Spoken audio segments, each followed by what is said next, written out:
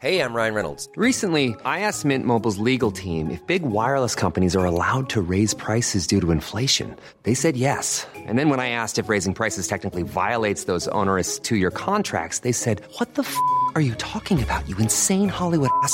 So to recap, we're cutting the price of Mint Unlimited from $30 a month to just $15 a month. Give it a try at mintmobile.com/switch. $45 up front for 3 months plus taxes and fees. Promo rate for new customers for limited time. Unlimited more than 40 gigabytes per month. Slows full terms at mintmobile.com.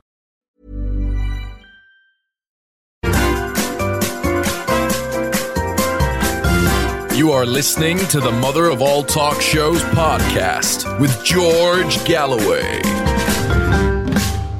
Rishi Sunak, the unelected Prime Minister of a near-bankrupt European economy, says that China is the greatest danger to Britain, to Europe, and to its alliance.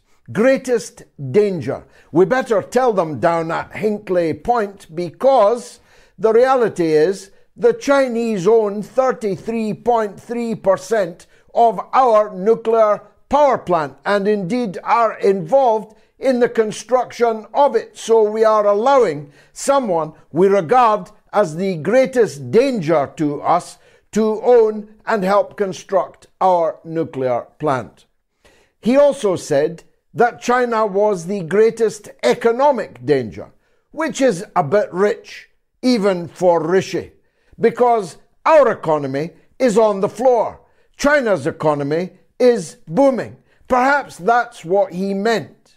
But is China responsible for the parlous state of the British economy? Of course not. If it was not for China, it would be very much worse. In fact, we'd sink below the waves. It is the British government and the British ruling elite, including its mediocrity, the mediaocracy, that is the echo chamber of the political elite, that are responsible for Britain's economic policies. In their response to the economic crash in 2008, in their decade-long austerity, in their hysterical overreaction to the COVID-19 pandemic, in their closing down of our society and our economy, and now in their self-harming frenzy of self-harming in relation to the sanctions against Russia and the billions that we are shipping out to Ukraine, when our own people are facing price increases in the shops of 25% and more. They say our inflation rate is 12%, but household food shopping is 25% up on the same period last week. Is that China's fault? Is making economic war against China going to solve that? And then, of course, there's the even more serious implied threat to China, that if China is the greatest threat to our security, well, we'll better do something about that. I don't know, send a gunboat up the Yangtze, although that didn't go so well back in 1949. Are we going to send our aircraft carriers held together by glue, only one of them, because the other one has broken down and is being cannibalized for parts? How are we going to face how are we going to face this military threat that China represents? And does Rishi Sunak know that we have actually just joined a trading alliance of which China is the economically dominant partner? Are we going to explain around the conference table of the Pacific Partnership that we regard the main economy, the main country in that alliance to be Britain's gravest economic and military security danger? It is absolute madness. Discuss. And Joe Biden was on his feet. In fact, a series of calamities have accompanied Joe Biden's presence in Hiroshima. And I'll say more about Hiroshima in a minute. Joe Biden's presence there has been one disaster after another. First of all, in talking about the South Korean president, he called him President Loon. In talking to the Japanese Prime Minister, he called him the president. But Japan doesn't have a president. It has an emperor. You'd have thought a man of Joe Biden's age would know that. And the South Korean Prime Minister's name is not Loon. The last Prime Minister was Moon, and this Prime Minister has a name which doesn't sound anything like either Moon and definitely not Loon. It is the lunatic asylum that Joe Biden is presiding over. But that was the least of his problems. He said that Russia had lost 100,000 dead soldiers in capturing Bakhmut, or Artemovsk, as it will henceforth be called, at least by me. He said the Russians lost 100,000, but they only had 20,000 fighting there to begin with, and they were not even Russian army soldiers. They were from a private military company, a PMC.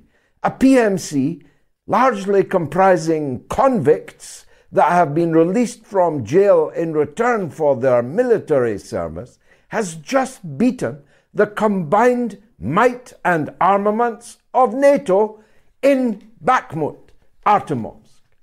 Now, according to Zelensky, Artemovsk has not fallen and is still called Bakhmut. Joe Biden announced that it had fallen, but that the Russians had lost 100,000. 100,000 dead implies 300,000 casualties. At least, maybe 400,000. And yet, Wagner still had enough soldiers left over to capture all, according to the Russians, or most, according to the Americans, of a great industrial conurbation. That would seem to imply that they had at least 1 million soldiers in the field. But how can a private company have 1 million soldiers? It is complete lunacy. But that's what the president, the leader of NATO, actually said this week. Now, the G7 are wrapping it up in Hiroshima. We've made a video we'll show you in 20, 30 minutes or so from now. I won't go over all the points that I made there, but isn't it the ultimate insult to the Japanese people to hold the G7 in Hiroshima when they are busily preparing what may very well lead to World War III and the exchange not of the fat boys of August of 1945, but the very slim and very fast and 1,000 times more powerful hypersonic nuclear weaponry that a World War III would automatically involve. Isn't that a bit rubbing it in for the people of Hiroshima, especially as the police were forced to club people down in the streets of Hiroshima and other Japanese cities for protesting not only about the presence of these leaders in Hiroshima, but the absolute refusal of the President of the United States to apologize to the hundreds of thousands of civilians that were struck in Hiroshima by the world's first use of an atomic bomb. 80,000 people in Hiroshima died just like that in a flash, a very big, blinding flash. 80,000 people vaporized in a millisecond on the 6th of August 1945. But then the radiation began to seep into the water, into the food chain, into the bodies and the brains of the people of Hiroshima. 140,000 died as a result of one single bomb. And women in the labor wards of Hiroshima were still giving birth to mutilated children as a result of that radiation many decades after the Second World War had ended. But they were there. They're in Okinawa, clubbing people in Okinawa, a place that they have turned into a bordello, into a casino, into the site of organized US military crime. They have occupied Japan since 1945. They didn't allow Japan even to have a military, and yet now they are trying to press gang Japan into a military alliance to combat the threat of China. The rubric is China is becoming increasingly authoritarian at home and increasingly assertive abroad. But they never give any example of that assertiveness abroad. None, because there is none. China has one military base in the entire world outside of China. It's in Djibouti in Africa, alongside both an American and a Russian base. Djibouti is very lucky. It's got 3 foreign military bases. But the United States has more than 800 military bases around the world, increasingly around China. And as we now know, they've even got the biological weapons laboratories in Africa, in Sudan, in Ukraine, and no doubt in many, many other places. So what is this assertiveness that Rishi Sunak is determined to counter? And how is he going to counter it? These are the questions as the not so magnificent 7 winds itself up in Hiroshima tomorrow. We'll also be talking, of course, about Bakhmut and about what it means for the war. The truth is, it was in March a matter of the gravest strategic importance that the Russian takeover of Bakhmut was stopped. We know that because President Zelensky himself said so on CNN. They shall not pass, essentially, he said. If the Russians take Bakhmut, he said on CNN in March, 2 months ago, then the entire course of the war will be gravely and deleteriously affected. Now that it has fallen, now that according to the Wagner Group, every last Ukrainian soldier has been killed there, because they take no prisoners in the circumstances in which this war has been fought. As soon as Wagner's troops began to be ritually executed when they fell into the hands of the Ukrainian armed forces, Wagner declared that they would no longer take prisoners. And they say that they shot the last escapee dressed as a woman. And now there is not a single live soldier left in Bakhmut.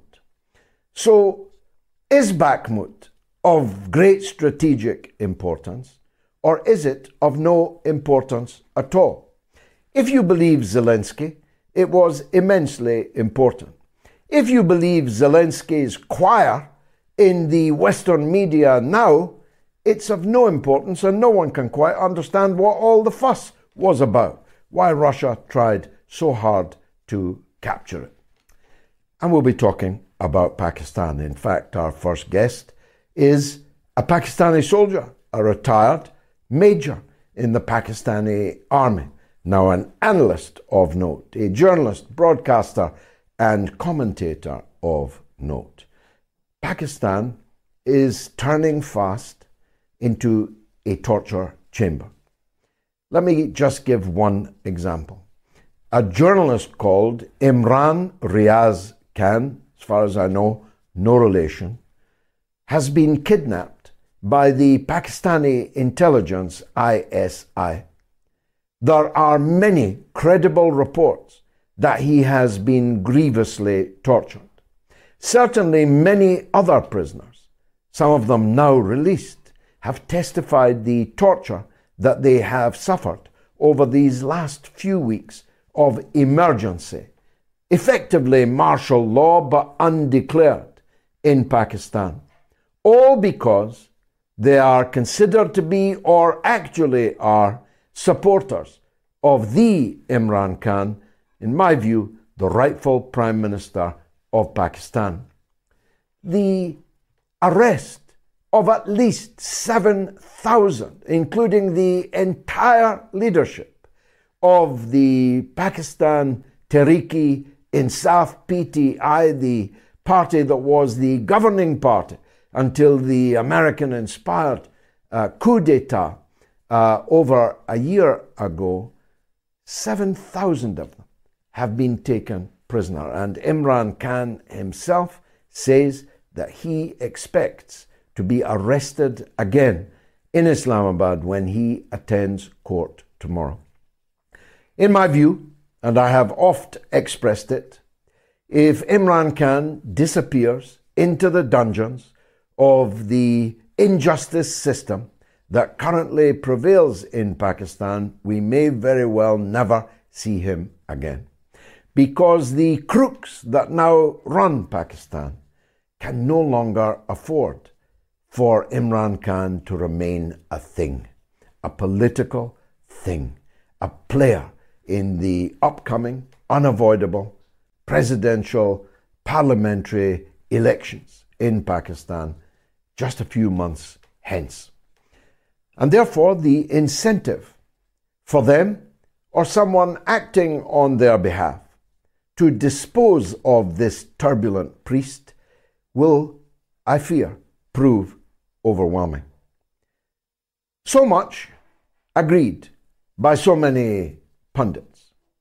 But I alone, I think, it seems, in the English-speaking punditocracy, posit this, that if Imran Khan is murdered, as so many Pakistani leaders, some of them very close friends of mine, have been murdered before, Pakistan will quickly become uncontrollable. More than 200 million people and millions scattered around the world in the Pakistan diaspora, including millions of them in Britain, will be uncontrollable. A wave of uncontrollable violence will be unleashed in Pakistan, which, given that Pakistan is a nuclear-armed state, bordering some of the biggest powder kegs in geopolitics today, a grave threat to international security will arise. If that's not enough to make the British government, the American government, signal to their satrapies in power in Islamabad, don't touch a hair on the head of Imran Khan, because we will not be able to rescue the situation that will then ensue. I don't know really what would be. Maybe our first guest will be able to enlighten us. It's going to be, as I said, a bumpy ride, so better fasten your seatbelts. It's the mother of all talk shows. Ready to pop the question? The jewelers at BlueNile.com have got sparkle down to a science with beautiful lab-grown diamonds worthy of your most brilliant moments. Their lab-grown diamonds are independently graded and guaranteed identical to natural diamonds, and they're ready to ship to your door. Go to BlueNile.com and use promo code LISTEN to get $50 off your purchase of $500 or more. That's code LISTEN at BlueNile.com for $50 off. BlueNile.com, code LISTEN. Hey, it's Ryan Reynolds, and I'm here with Keith, co-star of my upcoming film, If, only in theaters May 17th. Do you want to tell people the big news? All right, I'll do it. Sign up now and you'll get unlimited for $15 a month and 6 months of Paramount Plus Essential Plan on us. MintMobile.com/switch. Upfront payment of $45 equivalent to $15 per month. Unlimited over 40 gigabytes per month. Face lower speeds. Videos at 480p. Active Mint customers by 531.24 get 6 months of Paramount Plus Essential Plan. Auto renews after 6 months. Offer ends May 31st, 2024. Separate Paramount Plus registration required. Terms and conditions apply if rated PG.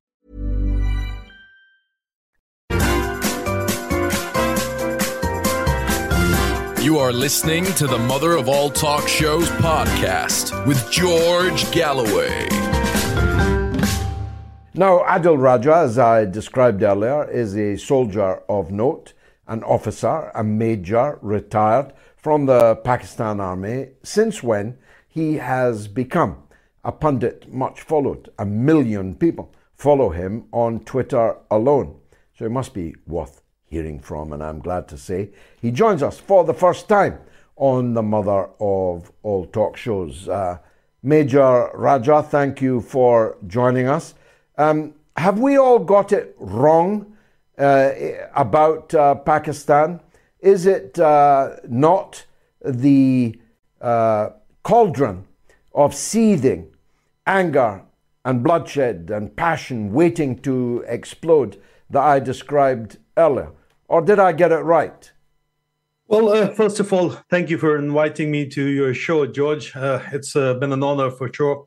Secondly, no, you got it right. You got it absolutely right. Why? Because whatsoever is happening in Pakistan is essentially it is not unprecedented. It has happened before, but in many ways it is unprecedented.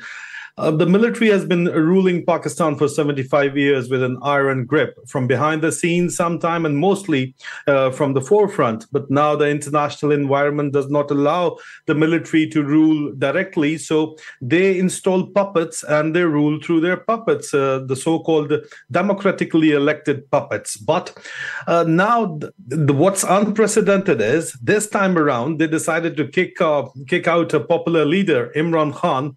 Well, because of the information age, firstly, and secondly, because Imran Khan is the most popular leader after Muhammad Ali Jinnah.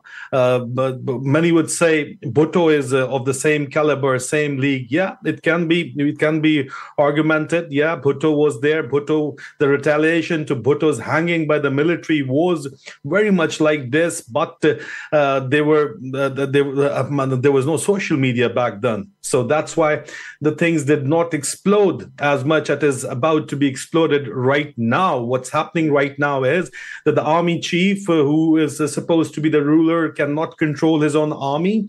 He's carrying out a purge in the army, and it has been never heard ever in the history of Pakistan that you go after the lady wives, the wives of the army officer, the mothers of the army officer, the sisters of the army officers. They are being dragged around. They are being kicked around. They are being, it's horrible whatsoever is happening there. And to the general population as well. We used to take pride in Pakistan, in our society, that we spare the women folk. We fight amongst the men. But now the women are very much part of the struggle, because firstly, the support Imran Khan enjoys is unprecedented in many ways. The middle class society, the educated lot, and specifically the overseas Pakistanis, they support Imran Khan. That's unprecedented. And then the information age is unprecedented. And the women folk are coming out to supporting him are unprecedented. But a crackdown within the army. Many army officers, I know them personally, have been put behind bars. Their wives have been put behind bars. Their children are crying for their mothers. But there is this kind of a fascism going on that within the system as well, within the armed forces as well, that it is unheard of. It is unprecedented. George. It must raise the possibility, Major, of actually civil war in the country, because the mass that supports Imran Khan, and it is indeed a mass, a bigger mass across all the provinces of Pakistan than has ever been agglomerated for any political leader before, including Bhutto Sahib, including Benazir and Nawaz Sharif and so on. Imran Khan has more supporters in all parts of the country than has ever been seen before, added to, as you say, the information age and so on. These are unarmed people, for the moment, unarmed people. But the military people have got arms, and they must be approaching breaking point. Something's got to give.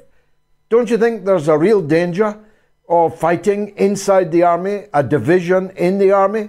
All right, George, you've rightly pointed out there is a division within the army, but the army is bounded by the system of perks and privileges, which has been brought in last 25 years. They hang a carrot on a stick in front of an army officer. Now they're going to raise their pays. They're going to give them free rations. The men would be sacrificing for the officers to be accommodated. That is a different story, but let me tell you the context. The context is right now that the army chief, Asim Munir, he goes to the illegal army chief, we call him, because he was appointed 2 days after his appointment. There is huge resentment within the army because he belongs to the officer training school, which is not the regular cadre, the elite cadre of the Pakistan Military Academy. It has been abolished for about 20 years by now, but that is also one of the grievances. Then the high-handed attitude the army chief is adopting towards the lady wives and the mothers and the sisters of the army officers and the families of the army officers, so much so that the ex-army chief, General Asif Nawaz Janjua's families has been abducted and kept overnight in the jail. It is unheard of. That is going to create, there are definitely fissures within the army. The army chief dare not go to any of the field formation without wearing a bulletproof jacket and without removing each and every single bullet. Even if he's on the borders, he will make sure his security staff will make sure that they've removed the bullets from the magazines of the guns. But overall, George, let me tell you, he went to the Chinese. He tells the Chinese that you can keep on extracting minerals from Balochistan. All right, the Chinese are happy. They're happy. They're extracting minerals, huge quantities, and they've already been doing it. And their agreements have been extended. It is our belief, and the Chinese will keep on digging in there. They'll keep on taking unaccounted for wealth, the copper and the gold, Pakistani gold. They're going to process the raw material in China. On the other hand, within the army, he's preaching all the army officer that Afghanistan is not stable. Our biggest enemy is Afghanistan right now. One thinks why? Because he has promised the Americans that all our mobile phones that is made of lithium batteries and the screens are made of the kind of minerals. They're available in abundance. Huge quantities are available in Afghanistan. The 20 years the U.S. Troops were there in Afghanistan, their corporations have already identified the sites. So they've opened up their factories in India right now. Please connect the dots. Now, he goes to the American. He said, listen, extract the minerals from Afghanistan. There's only a 5-6 hours ride via Pakistan into India. Indians are happy. Americans are happy. Chinese are happy. Well, there you go. He's got nothing stopping him for becoming the next Zia. That's what he wants to become. But there is only one hurdle, and that hurdle is Imran Khan, because Imran Khan does not compromise on the national interest of Pakistan. These generals, the Americans have been openly saying it, that we bribe the generals to control Pakistan. So it's so easy for them to control Pakistan to the general and not pay the due to the Pakistani people, what Imran Khan is asking. So there is a tussle going on right now. It is between the people and the military establishment in Pakistan. George. Well, I know Imran Khan very well. He's a lion of a man, always was, as a sportsman, as a political figure. He will not crack under this pressure. What about his fellow leaders of his party, the PTI? Is there any possibility that the military and the imported government, as we call them, can divide the PTI, perhaps isolate Khan a bit to weaken him? Well, George, you're very much obviously in sync with the realities on ground in Pakistan. I can see that because this is what is actually exactly what's happening. The military, through their crackdown, they maintain files on each and every politician. Now they use the spy tactics. They use videos of immoral activities. They maintain files of corruption activities. And if they've got nothing on you, they will keep files profiles on your family, and if still they haven't got anything, they'll go at your family. They'll abduct one of your brother or your father, maybe your mother, and they'll keep them in they'll keep them in illegal confinement, and they'll ask for their demands. So this is what is happening in Pakistan. There is a huge quantity of people leaving Imran Khan, but the analysts say that these guys joined Imran Khan because of the military establishment. Their real party workers are still with Imran Khan, but they are bearing a severe crackdown on them. Yeah, it's inhuman activities, and torture is right now being carried out on the Imran Khan's party members. As you rightly mentioned, 7,000 people. I've got the list of each and every one out of them with me. I can share it later with your producer, who have been picked up, abducted. There is no space left in the jails in Pakistan and the safe houses. Journalists are being abducted like Imran Riaz Khan. They've been abducted by ISI's internal wing and kept in solitary confinement, and they're not part of the system even. Now the people in Punjab, the main 80% of Pakistan lives in Punjab, they're realizing what's been going on for the last 70 years with people in Balochistan, people in Khyber Pakhtunkhwa, in the tribal areas. People have been picked up, made into missing persons. Their families, they keep on searching for them, but they're nowhere to be found in the system. So this is what has been going on, and now, it is happening with the mainstream Pakistanis. So now they realize what happened in 1971 with the East Pakistanis. The history of Pakistan is being rewritten in this last 13 months. Let me tell you that. What do you expect to happen tomorrow, sir? Imran Khan has indicated he expects to be arrested. The last time they arrested him in a courtroom, the judge declared that the arrest was illegal, although nobody paid any price for making an illegal arrest of their former Prime Minister. Do you expect that to happen again tomorrow? Yeah, I think right now what Imran Khan's main party members, they've been abducted in thousands and thousands. So there will be a reaction. They will definitely test the resolve of the Pakistani people. If he gets away tomorrow, maybe later, they will definitely pick him up, because the army chief is going to garrison. He's meeting officers, and he's shouting at the top of his voice, using the complete force of his lungs. His mouth is foaming once he's talking to the officers, army officers, and he's openly abusing Imran Khan using gutter language. And nobody else but Zalmay Khalilzad has mentioned that, and I can confirm that that's what's been happening. And he's been abusing Imran Khan, and it's a personal match for him. And he just wants to go at Imran Khan under all circumstances, but his own army is not supporting him. And one of the general officers, while talking to me, said that, listen, this guy, he was referring to the army chief, he said he's just a pile of shit. If he's not a general, we would not have even saluted him. We would not have respected him. There's a personality. He's got certain inferiority complexes. He was a ranker. He joined us as a ranker. Then he was not recommended by the Inter-Services Selection Board twice. Then he used a backdoor to enter in the army from the officers training school, which has been disbanded so far. So people don't like him in the army, but still he's going at Imran Khan because it's a matter of survival for them. They're scared of Imran Khan. So yeah, Imran Khan can be put into jail again, but Imran Khan is not willing to come out. My sources say that Imran Khan has been offered the safe exit from Pakistan, but Imran Khan is not willing to take the safe exit. He said that I will stay here and I'll fight. And this is what he's doing right now. Well, a personal match against Imran Khan, the skipper, the captain, has been the downfall of many an opposition bowler and indeed batsman. Adil Major, thank you very much indeed for joining us. I hope you'll stay in touch with the mother of all talk shows, because I don't know how great a major you were, but you're a brilliant analyst and talker. Thank you, George. Thank you. Thank you so much. The G7, Samurai or Seven Dwarfs?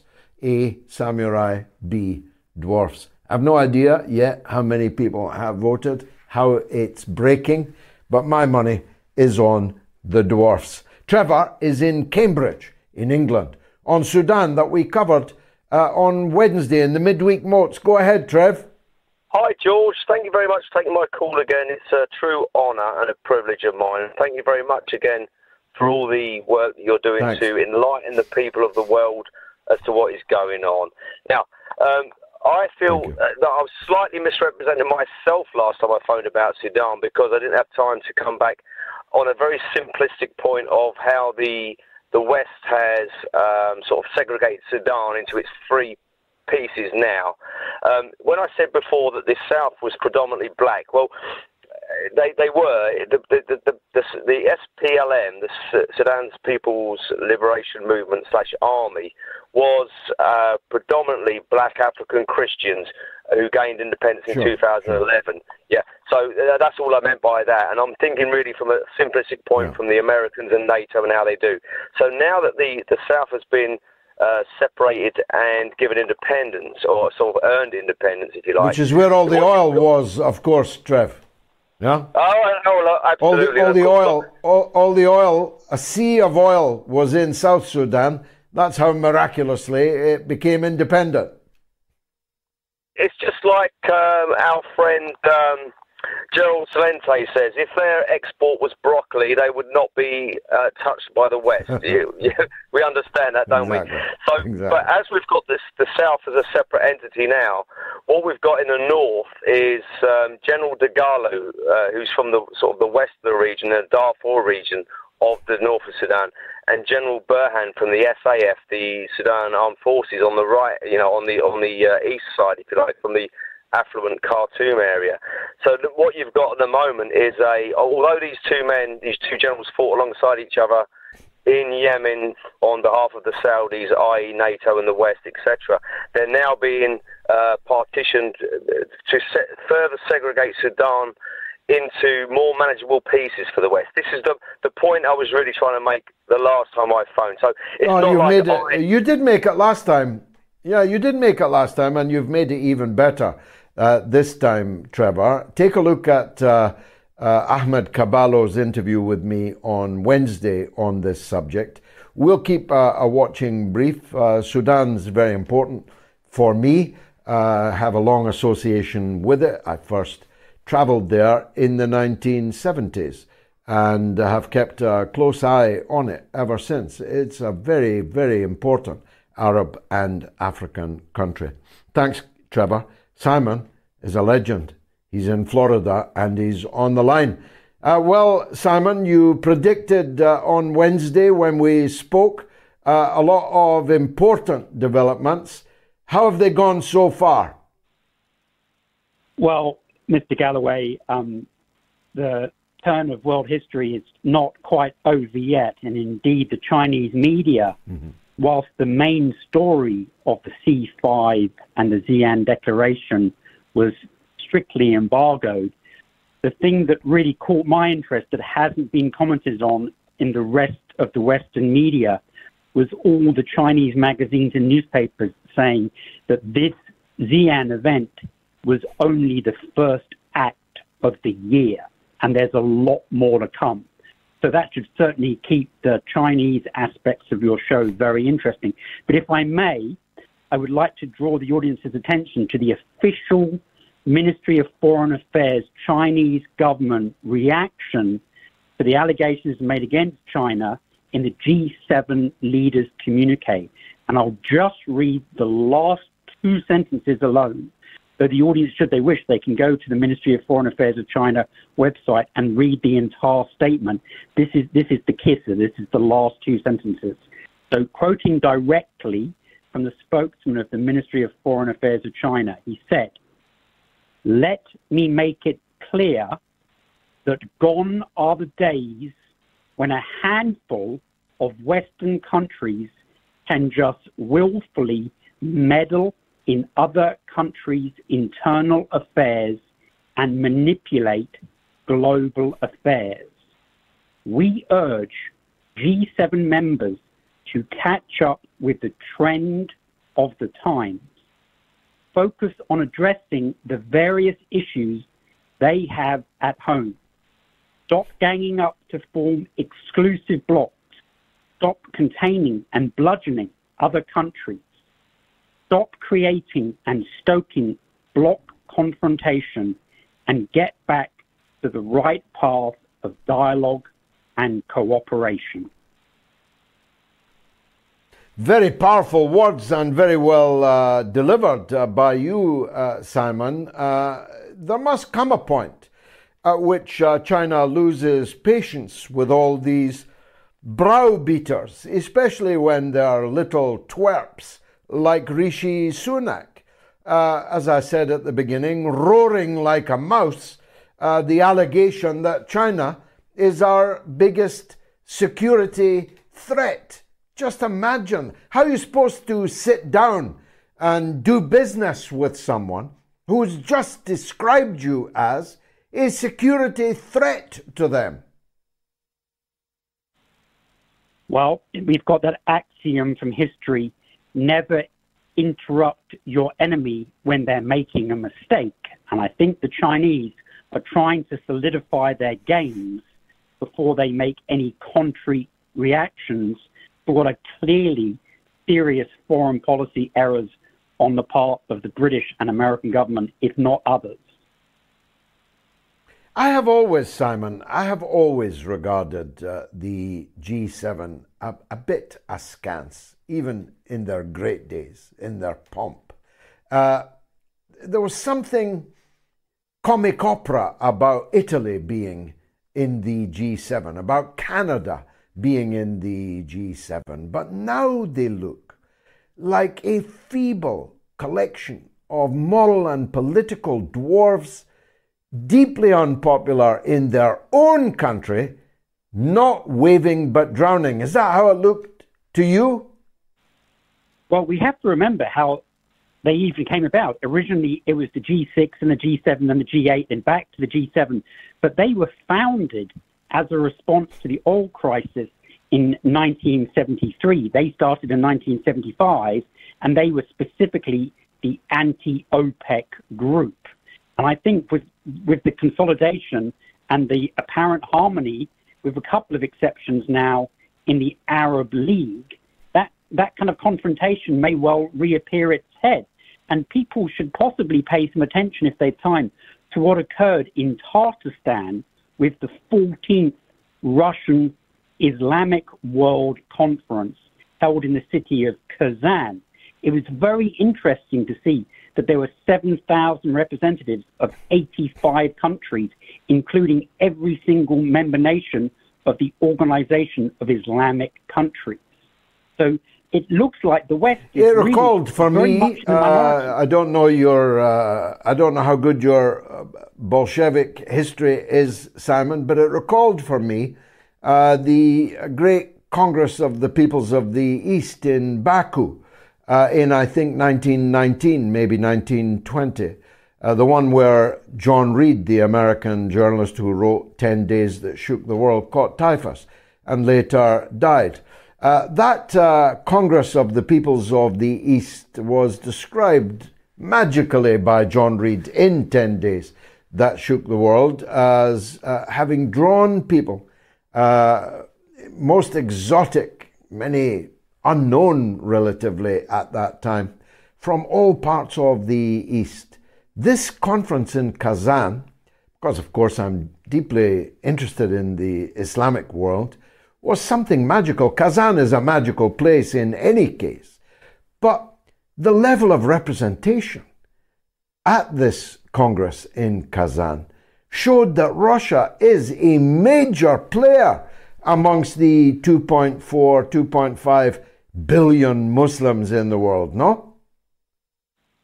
I would definitely agree. It's important to remember that there are a large number of Muslims within the Russian Federation, and the president of Tatarstan gave an extremely powerful speech that was the most beautiful riposte to President Zelensky, because when Zelensky went to Jeddah in Saudi Arabia for the Arab League conference, he appealed to the Arabs on the basis that he would free and protect the Crimean Tatars, whilst at the same time his head of intelligence has indicated recently that they will purge violently 3 million people from Crimea who have indicated loyalty to Russia. Yeah, he promised genocide to those who had, by their votes in the referendum, pledged themselves to Russia. So I think that when you had the president of Tatarstan speaking in a pro-Russian manner, it really undermined Mr. Zelensky's claim to be the protector of the Tatars. Mm-hmm. Well, I'll tell you what, Simon, read 10 Days That Shook the World and then watch Warren Beatty's epic Reds. You can thank me later. Thanks very much for that call. You are listening to the Mother of All Talk Shows podcast with George Galloway. Let's go straight to Moscow, where the one and only Donald Courter awaits. Donald, welcome back to the Mother of All Talk Shows. I've just been looking at some very impressive pictures of you at the International Film Festival, where you were sitting with some very impressive people. Tell us first about that film festival and how your own film is doing. Well, thanks again for the invitation, as always, George. It's a pleasure to be on your show. I love it. And in terms of the film festival, this film festival that I was at, it was in Tula, actually, a major Russian city that's south of Moscow. And it's one of the biggest war film festivals in Russia. It's sponsored by pretty much all the state media channels, Russia Today, the First Channel, Russia 24. It's also sponsored by the Russian Presidential Fund for Cultural Initiatives. So it's a big, high-profile thing. And I was actually really honored to have my documentary film that I directed with Jeff Monson called 8 Years Before, about the Donbass conflict, to be in this film festival, to compete for an award, with which it actually did. This is I was able to get the Crystal Award at this film festival. Wonderful. For a great Donbass documentary. And and at the actual screening, what I wanted to really mention on your show was just how many young people were actually there. The room for the screening of our documentary was filled with Russian young people. And I was really happy to see this, because the point of this documentary film was not only to bring the truth of what happened in Donbass 8 years before the military operation began, to show that to people in the West, but to show it to anyone who might not have an idea. And a lot of these Russian youths right now are looking for answers when it comes to the conflict going on there. Is the film still on YouTube, Donald? Can people still see it? Yeah, you could still see it. My YouTube channel, for some reason, has not been blocked. The Revolution Report. It's called 8 Years Before. There's an abridged version and a full version. I highly suggest people watch the full version, because there's some really cool interviews, really heart-wrenching interviews, I have to say, that Jeff and I actually filmed when we were in the Lugansk People's Republic and the Donetsk People's Republic, with civilians who suffered at the hands of the Ukrainian military, at the hands of Ukrainian neo-Nazis, and they tell their stories, essentially. This is a narrative formed through the voices of people who actually live in Donbass and suffered throughout those 8 years before the military operation began. The unkindest cut of all for these people is the post last year, the denial of the calvary that they were forced to endure for those 8 years, even amongst circles, and media circles in particular, that had relatively comprehensively reported on the suffering of the people in the Donbass before the start of the military operation. The level of cynicism involved is quite extraordinary. Television and newspapers that wrote about the Nazis, the Azov battalion, the right sector, the shelling and indiscriminate murder of Ukrainian citizens in the east of the country for 8 long years, that was all suddenly wiped and dispatched to the memory hole. That's why your film is so very important.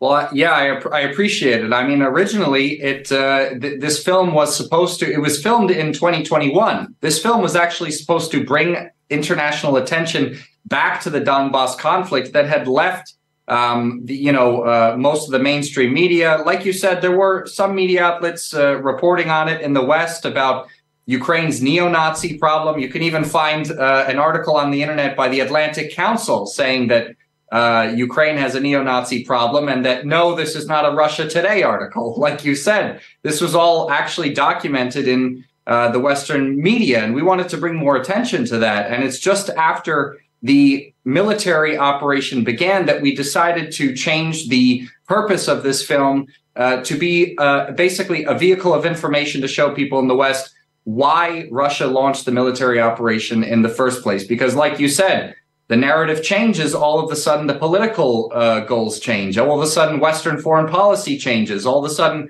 Russia is the big bad enemy more than it was before. And now Ukraine doesn't have a neo-Nazi problem. Now they're calling Putin Hitler, as ridiculous as that is, saying that Russia resembles the Third Reich. I myself am a communist. I would not live in a country that resembles the Third Reich if that were the case.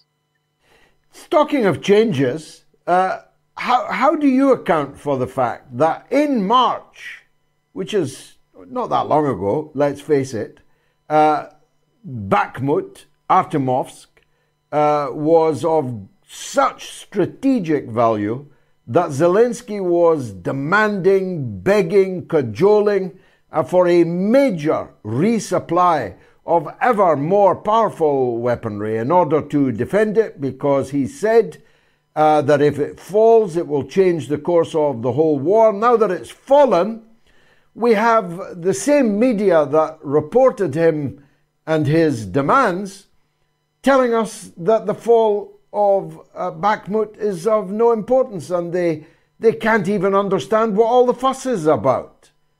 Well, of course, they're just trying to, play everything down when they've taken a catastrophic loss that they didn't expect they were going to do. I mean, now, obviously, Zelensky's narrative here is that even though Bakhmut was lost, it was somehow a victory because Russian troops lost significant amounts of, they took heavy casualties, even though no evidence has been put forward to suggest really actually how many casualties the Russian military and the Wagner private military company sustained. And also no information has been put forward as to how many Ukrainians and essentially NATO mercenaries have died there as well. Of course, we know it's been a bloodbath, but the reason it's been a bloodbath is because both sides have long understood that Bakhmut or Artyomovsk is a very strategic city. And now with it, in Russian hands, we may see a sort of turning point in the entire military operation to begin with, where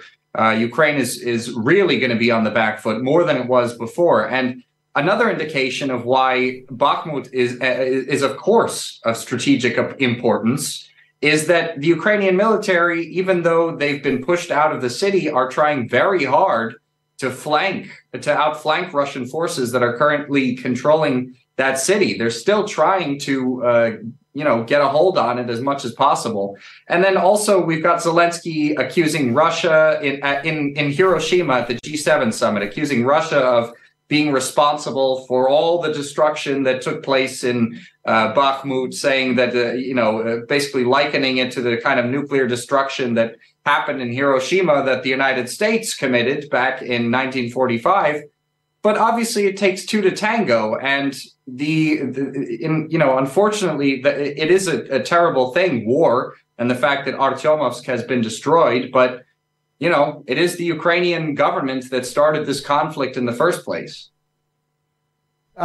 What do the Russian public, you're out and about all the time, has this changed, do you think, the point of view of the Russian public? Do they sense that the tide has turned, that the war will be finally won, that it then will be over, that a conclusion can be reached, or are they dug in for the long haul?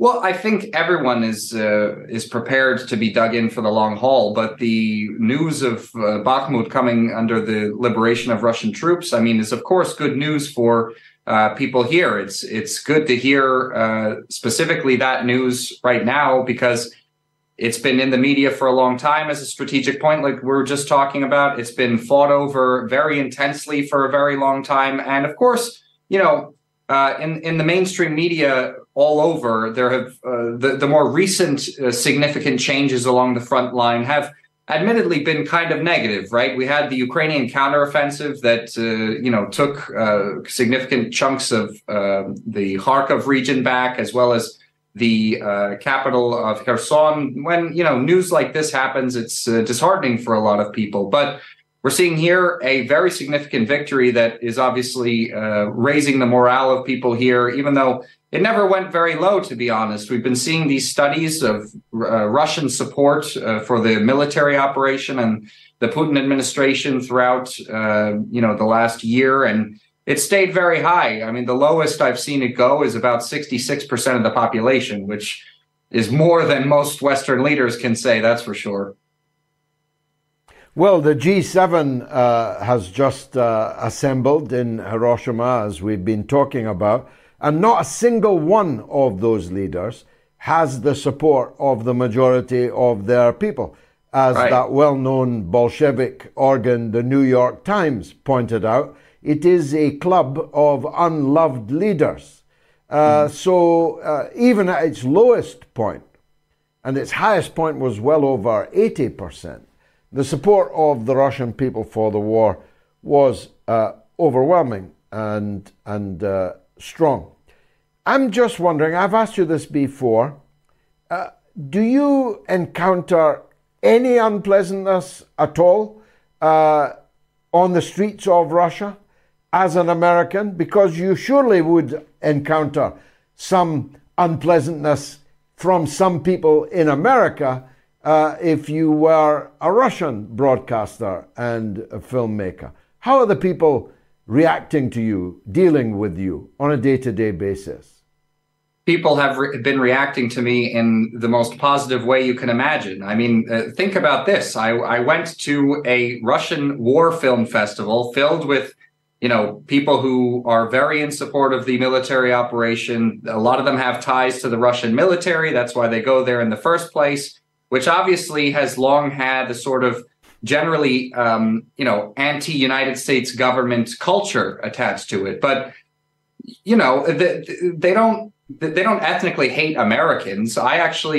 People there actually loved that there was an American actually coming over to Donbass, like spending the time and effort to go there and show people in the West the truth through a documentary film. That's why they gave me an award in the first place, because they saw that I was doing something that most Westerners would not have dared to do, to actually go film a documentary in the actual war zone where, things were quite dangerous at that time. And it just goes to show the Russian people don't see this as a conflict between Russians and Ukrainians or Russians and Americans. They're not like, oh, we hate Americans, we hate Ukrainians. Although I have to say, I've noticed that sentiment in the West about Russians, where they're trying to basically erase everything Russian as something unpatriotic. But we got to remember, the Russians and the Ukrainians were brotherly peoples, and they still are, actually. I mean, in the Soviet Union, they were two republics of the same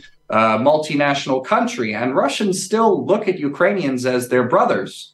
But there are, of course, neo-Nazi Ukrainians or nationalist Ukrainians, pro-Western Ukrainians, and there are Ukrainians that remember the sort of fraternal bond of the Russian and Ukrainian people that they shared throughout decades of the existence of the Soviet Union in their struggle against imperialism, against Western imperialism. So there are also plenty of Ukrainians who support Russia as well. That's something that is almost never covered in the Western media. Like, for example, the coverage of Ukrainian refugees. They're kind of being used as a sort of propaganda tool for Western media, trying to make Russia look to be the bad guy in this situation. But what they don't really show is that many of these Ukrainian refugees they're not actually fleeing destruction caused by the Russian military or the war or anything. Many of them are fleeing, mandatory conscription, because people are in Ukraine. People are going around to people's doors and knocking on people's doors, saying, "All right, you're going to come to the military and fight Russia." And a lot of people are just not ready to do that, either for political reasons or because they just want to be left alone throughout all this. Donald Coulter, good luck with the film. Congratulations on your award. The film is 8 years before, and you should definitely catch up with it on YouTube. Thanks for joining us, Donald, as always. Now, the G7 Samurai, or Seven Dwarfs, 15.293 thousand people have voted, and it is overwhelming that the G7, grumpy, dopey, sneezy, and all the rest, are definitely under the leadership of Snow White Joe Biden, the Seven Dwarfs. Jason is in Germany on the line. Let's hear from him. Jason, welcome to the show. Hi. Well, greetings from Germany. So today, thank you. I'm in Germany too. Yes, that's why I said greetings from Germany to Germany. Thank you. I'm in the Frankfurt area, and you're in the Berlin area. I think I remember you saying. Yeah. Deep underground. I want to talk about RT, Russia Today, being geo-blocked in the EU. I'm not sure if your other viewers know about that. We cannot let this topic die. There has to be a way that this is like 1,000 slaps in the face for freedom of the press. And there has to be legal channels or something that we can do to not let them get away with this, because if they can block RT, they can block anybody.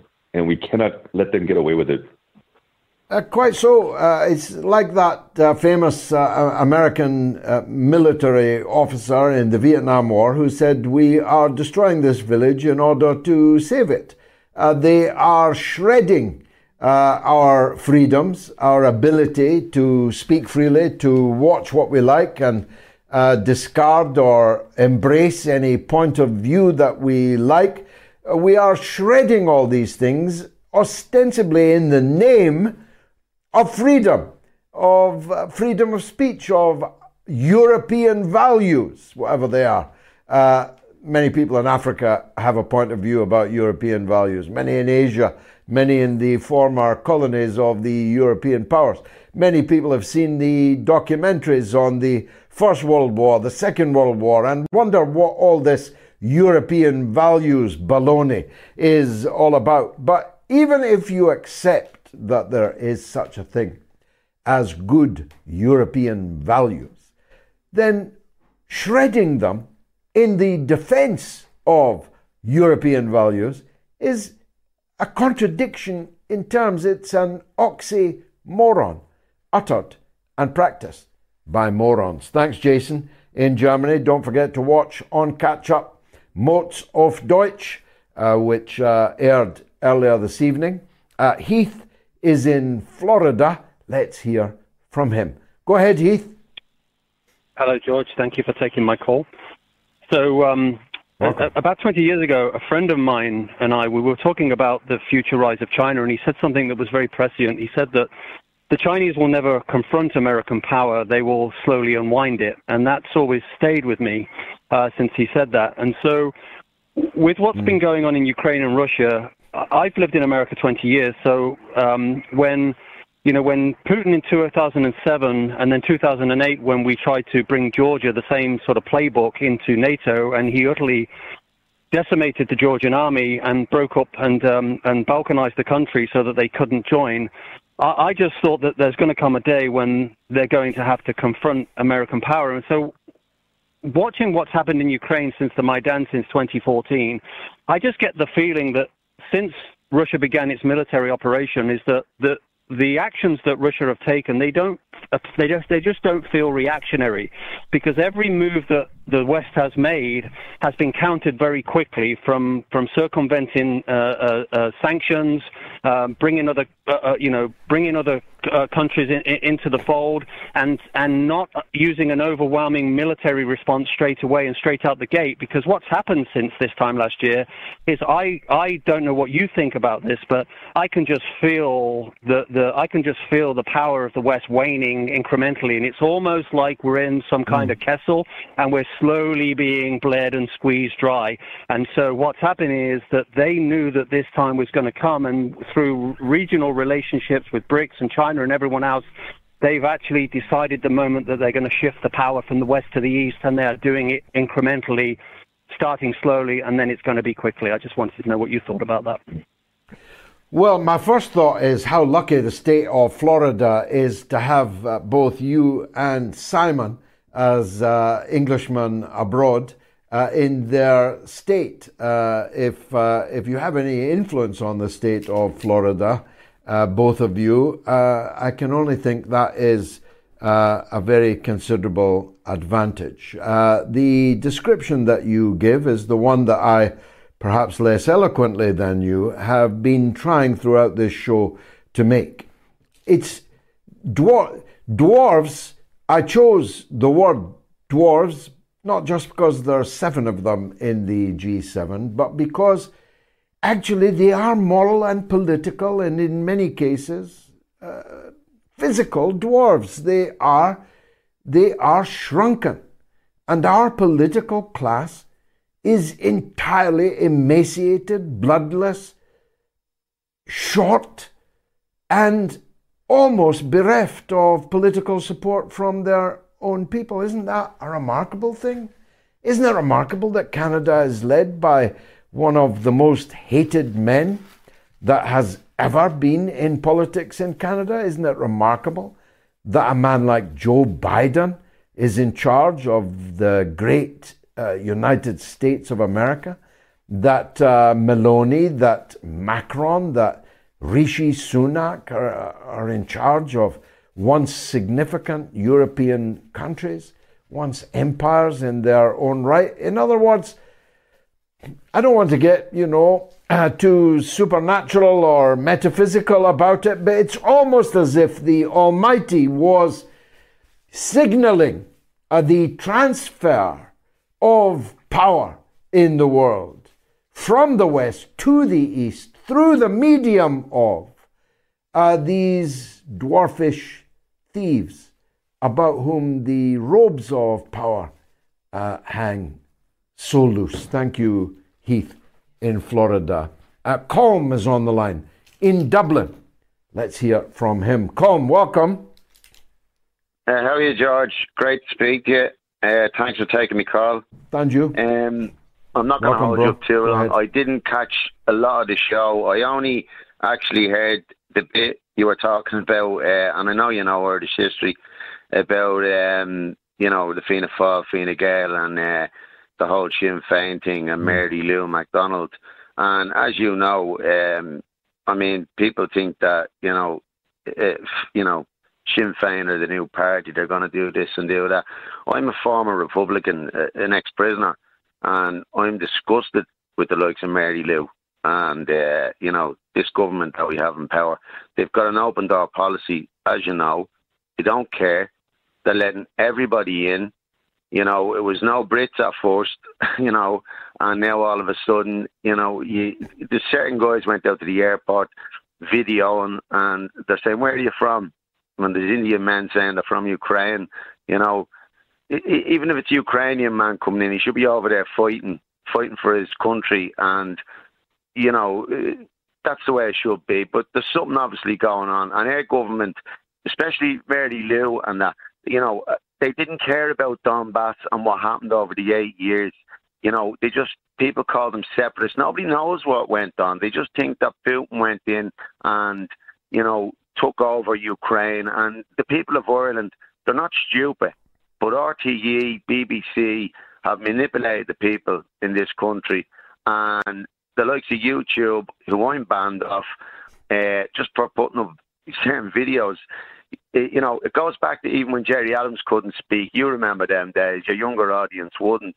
We're going back to the same sort of routine, George. And it's only going to get worse. It is.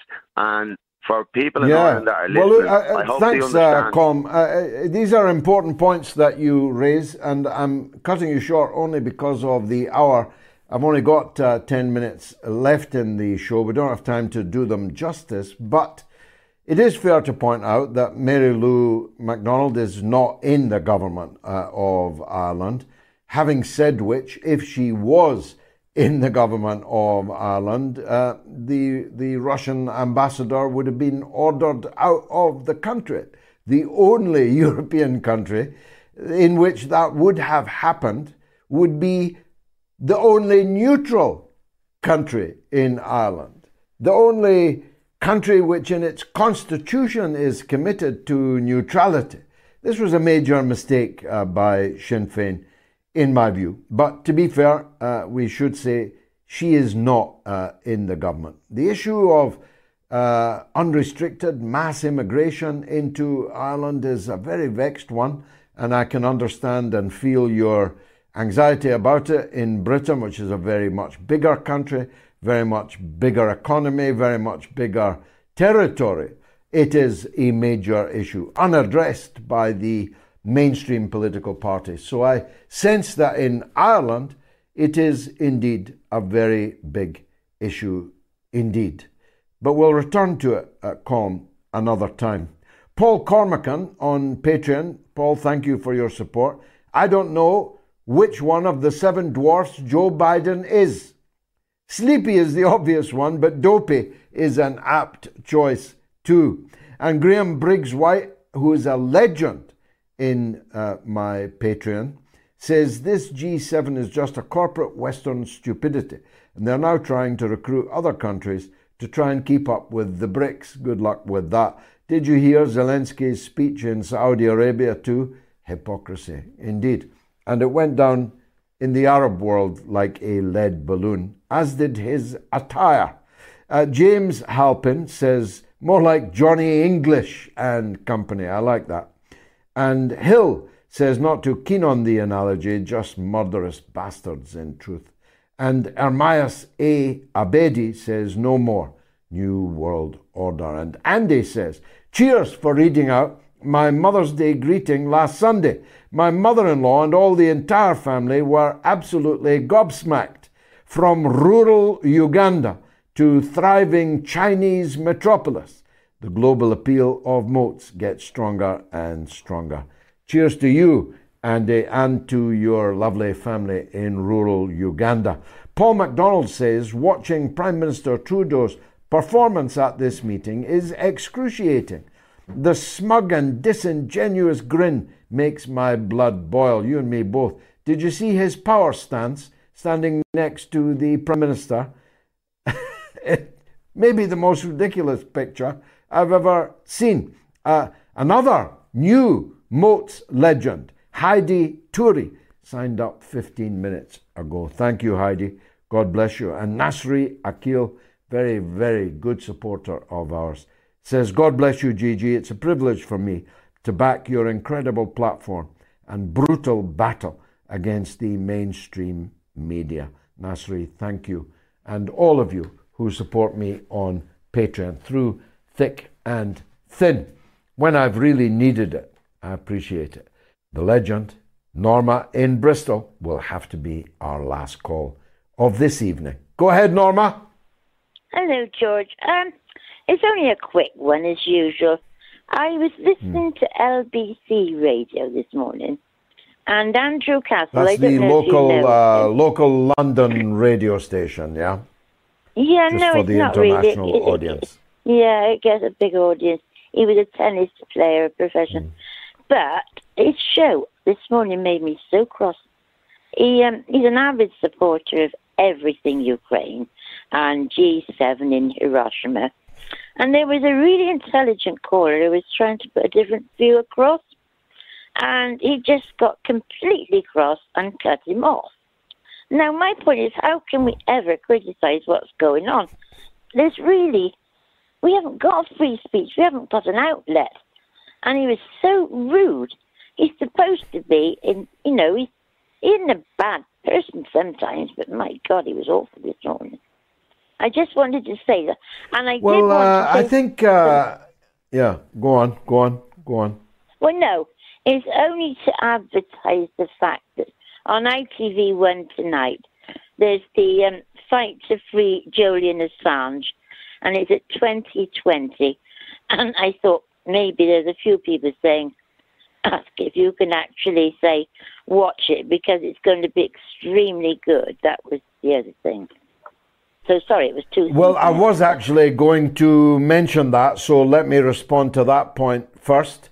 ITV, full marks to them, are showing the film Ithaca, which is the story of Julian Assange's persecution and attempted crucifixion through the eyes of his family. I haven't seen it myself, but I'm told it is a brilliant film, and it's brilliant that it's on ITV, which at least retains a significant audience on a Sunday evening late. So I think it's on at 10:20. I may be wrong. Check the schedules and make sure, if you can, that you can watch that. On your first point, Norma, this is not waving but drowning that I keep referring to. They wouldn't be doing that if they were confident in their argument, in their case. In truth, it's the opposite. They are so unconfident, so desperate, that they will close down any television station, try to close down any Twitter account or Facebook account or YouTube account. They will try and stifle, strangle, silence any alternative point of view, precisely because they fear that their grip on the narrative has begun rapidly to disappear. Barack Obama was asked this week what kept him awake at night. And this is what he said: "I am kept awake at night by my growing sense that we are losing control over the prevailing narrative." Well, he's a clever man, Barack Obama, if a deeply disillusioning, dishonest, and disappointing one. He is correct. The truth is, the proponents of war, the G7, of NATO, of weapons and destruction, of keeping this war in Ukraine going for as long as possible, are so rapidly and comprehensively losing the argument that the only answer they have left is to cut people off, as to not allow them onto the air in the first place, to ban them from the airwaves in the first place. Given I'm quite a prominent individual in Britain with a strong point of view, a person who 20 years ago was on the television, ITV and BBC, practically every day in the run-up to the Iraq War, you'd think that I might occasionally be invited to opine on this war in Ukraine. But you know, Norma, and the rest of the audience can guess that I have not been invited once, and I will never be invited once, because they cannot risk me on the airwaves, live, exposing their lies, tearing to pieces the tapestry of falsehoods that they have sewn together over this last 15 months, over these last 8 years, over these last decades. They simply can't afford to take the risk. Just like the US Senate quickly regretted giving me the opportunity to address them, so the mainstream media channels will never make that mistake again. But the good news is you can find me here every Sunday and every Wednesday evening. I'll be back on Wednesday for the midweek mother of all talk shows at the slightly later hour of 9 p.m. UK time. I've no idea which country I'll be broadcasting from. It won't be 9 o'clock for me but it will be 9 o'clock London time for you. So join me and bring another viewer with you. Please do. Don't forget that Moats of Deutsch will be back next Sunday at 5 p.m. Berlin time, Central European time, as will I at 7 p.m. UK time. It's been marvellous. Thanks for tuning in.